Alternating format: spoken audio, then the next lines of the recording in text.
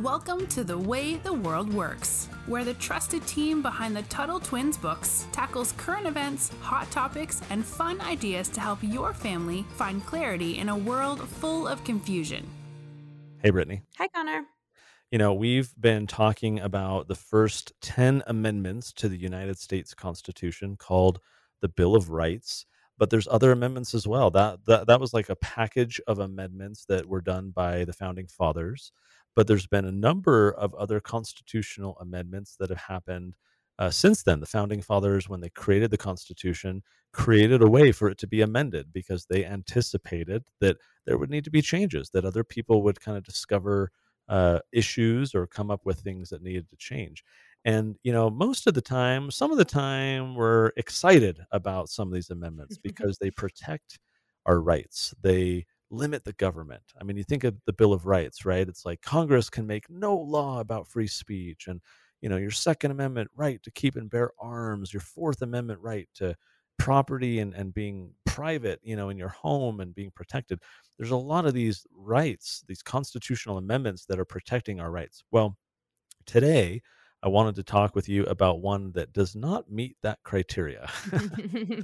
This is the 16th Amendment. It's certainly not protecting our rights. In fact, I would argue it's one of the more devastating, problematic things to happen in our country. And in a previous episode, we talked about income taxes, and the 16th Amendment is the reason this happens. So I wanted to get in with that into this with you, Brittany, and turn it over to you. What are your thoughts here on the 16th Amendment? Well, first of all, taxation is theft. I would like to point that out. Very important rule to learn. But so income tax, it's funny for us to remember a time when that didn't exist. And a lot of the kids, well, I think most of the kids don't work unless they have small businesses like we've talked about a lot. But, for your parents who work once a year or every time they get a paycheck, depending on what kind of work they do, they have to pay a pretty big percentage of their income to the government. And if you're on payroll, like if you're not an entrepreneur like me and I get like a salary, I get a paycheck every 2 weeks, it's automatically taken out of my check. I don't even see it. But what's really bad is if you make more than a certain amount, not only does it get taken out of each check, they take more from you at the end of the year. So it's one of the most, in my opinion, annoying things ever because I work really hard for my money and then they take a very, very big portion.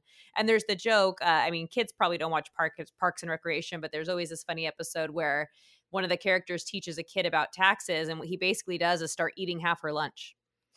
And that to me is always funny because I'm like, that's pretty much exactly what the income tax is. Yep. Well, there's some important history here that we should talk about before talking a little bit more about income taxes in general and what has changed, frankly, in the past century. Of course, when you make proposals like this, Congress never said, and the people never say, "Oh, we need an income tax. We're going to take a third of your money, right, or a quarter of your money, or half your money, depending on what you earn." Well, of course, the people would revolt. So they always start, "Oh, this will just be 1%. This will just be the rich." And of And course, what's 1%? It's something so tiny. yeah, right. And we need roads and we need a military. And look, Uncle Sam is destitute. He needs more money to fund, his programs. And so that's, how the income tax was argued. And of course, like any government program, it's like the camel's nose in a tent. Some of the kids out there may have heard this, where it's the old proverb where you're out in the desert and there's a storm and the camel wants to, be shielded from the sand. And so it asks the guy in the tent, its master or owner, "Hey, can I come in?" And no, no, no. And well, just my nose, so I can breathe. "Oh, okay, right." And then he puts his head in, and then he gets his neck in, and then he pushes his shoulder in, and then and pretty soon the guy in the tent is kicked out because he first let the camel come in. And of course, this is just a simple little analogy, but the principle is, here's this massive income tax that people are paying today, and it starts very small. Now, it started, Brittany, it started before the 16th Amendment because Congress actually passed an income tax. This was back in the late 1800s. I believe it was 1893. And this income tax was passed, but President Cleveland at the time, he wasn't a fan of this. He allowed it to become law without his signature. So he could have vetoed it, but another option is that you either sign it as president or you veto it, or you can just let the law, let the bill become a law without your signature, as a way of kind of objecting to it without having to, without actually vetoing it. Because maybe like Congress supports it so strongly that that even if you veto it, they're just gonna kind of override your veto. So President Cleveland, he thought this income tax was unconstitutional. And it was only 2 years later that the Supreme Court ruled. This was a 5-4 ruling in the Supreme Court, and they agreed. They said the income tax is not supported by the Constitution, right? Nothing in the Constitution allowed for that type of income tax. And so, it was unconstitutional. There were parts of the Constitution that said, if you want to do taxes, here's how they have to be done. And the way they set up this income tax, it was different, and therefore it was not constitutional. And so it was, I think, in 1909, if I'm remembering my history right, Brittany, that Congress decided to pass an income tax constitutional amendment. So the way this happens is Congress says, hey, we want to amend the Constitution. We're going to pass this bill. And then it sends it out to the states. And each state has to what's called ratify it. They basically vote on it. I believe it's the state legislatures. Am I remembering that right, Brittany? Do you know? I Yes, don't but think it's the there's some people directly. controversy on that too. We can get into later, but yes, it was the state legislators, if I recall correctly. Yeah, and so enough states have to vote on it to say yes, we agree to this new constitutional amendment, and it took 4 years. And so it was in 1913 when the last state ratified the constitutional amendment that created the income tax. So it's been over a century that we've now. So they right after the Supreme Court said you can't do that. The Constitution doesn't allow you. Then Congress came back and said, okay, well, then we'll amend the Constitution. And that's what they did. And so now it's constitutional because it was amended in the 16th Amendment. There's one quote I really like, and I'm going to butcher this guy's last name, but it's Frank Chodorov. I'm going to say that wrong. You need a But Russian accent. yeah, very Russian. But he had this quote that I really loved, and he said, "The freedoms won by Americans in 1776 were lost in the Revolution of 1913." And 1913 is when they ratified it, when it went into effect. So, I mean, no taxation without representation. We've all heard that somewhere, and that's how this revolution was fought. And then here you have this new taxation that's against the Constitution. And to back up a teeny bit, they had tried to institute some sort of income tax before this, but it was always after war. So like the War of 1812, which no one even remembers that's about. They only know the year, right? It's like another one with Britain, and it was soon after the Revolution. But right after that, they tried to do an income tax, and people were like, "No, we're not going to do this." And then during the Civil War, and it's funny to me because it's like, oh, the government wants to get you into a war that the people usually are not the ones starting the war, but they want to make you pay for it. And then they get desperate and they implement all these things.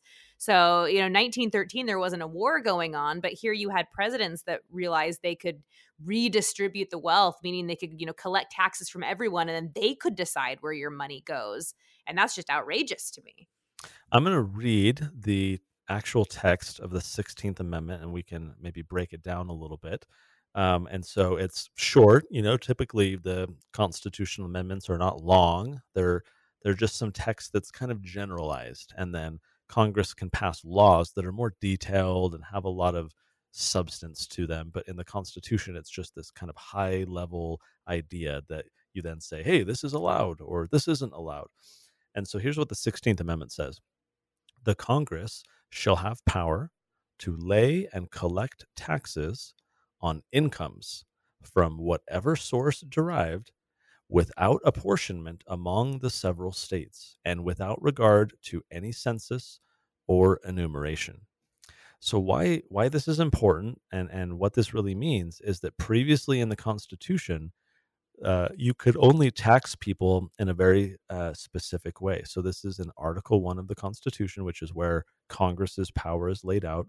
And it says there that direct taxes have to be apportioned or kind of spread out, divided up amongst the states according to the census. Different states have different numbers of people, and so they created this method where it would be proportional. It would be different because the states are different. And Congress didn't like that, right? Because they wanted to be able to put taxes directly on every person, even flat taxes, if you will, so that more money could be collected, so that it wasn't more from some districts and less than others. Of course, if you were a congressman from a state that had a heavier tax burden, for example, you wouldn't like that. And so everyone needs to pay their fair share. We should just tax everyone directly. And yet the founding fathers had said no. So now the 16th Amendment said Congress can now tax income, which is the money you earn from your job, whether it's your own company, like if you're an entrepreneur or a small business owner, or if you just work for someone else, then this is saying that Congress can tax your income, your earnings from whatever source that you obtain it. Again, your company, someone else's company, without any regard, right, to a census or without any apportionment among the states. They're basically overturning, or rather, they did overturn what the founding fathers put in the Constitution by saying, we want to do it different now. And of course, at the time, the tax rates were very low because, again, they're not going to be able to have enough political support to pass this tax if they say this is going to be a massive tax that's a quarter of your money or a third of your money. And so it's always small. It's always this tiny little incremental thing, right? Oh, it's just this amount. It's not that big of a deal, but that camel's nose gets in the tent. Yep. And then the next problem that happens, or the next government project, or the next war, it's, oh, we need more money, so we're going to raise income tax rates. And then it goes up and up and up and up to the point today where, it is. Had you gone back to, if you could time travel, Brittany, and if you could go back to 1909 when Congress passed this and the 4 years that followed, where states were kind of thinking about, should we do this, should we not? And if you were a warning voice from the future, first they'd think you were dressing pretty crazy, for sure, right? Like, but if you run around these state legislatures and you say, I'm from the future, listen to me. In my time, because you guys passed this amendment, income tax rates are 1/4 of all of your earnings, or 1/3, or what, depending on how much money you're making. And they would be hysterical. No one would have passed this No, yeah. constitutional amendment, right? And that speaks to this exact problem, why the government is always using that little camel's nose effect. Oh, it's just this small thing. Oh, it's just a 10-cent tax. It's just a minor tax increase. Well, of course, when all these tax increases add up, it's a ton of money. Mm-hmm. And this is just income tax. Like when we talk about a fourth of our, income, that's just income tax. That doesn't account for all the other things we're taxed for as well. So it adds up very quickly. One thing though that struck me is 1913 is a important year for another pretty terrible thing. Am I correct? I might be wrong on this. You are. What are you remembering? The creature from Jekyll Island, as we call it, the Federal Reserve, was also started in 1913. That's right. And also, this is when the 17th Amendment hit, which took the voice of the states away. So maybe we'll do a separate episode about the 17th Amendment. But again, all this stuff is coming to a head in 1913. I'll maybe mention this here. I don't think I'll ever do this. Maybe I will. But for years, I've had an idea for a book. And the book would be all about 1913. And there's a type of fiction called, excuse me while I yawn, I think it's called, like, it's not historical fiction. It might be called speculative fiction.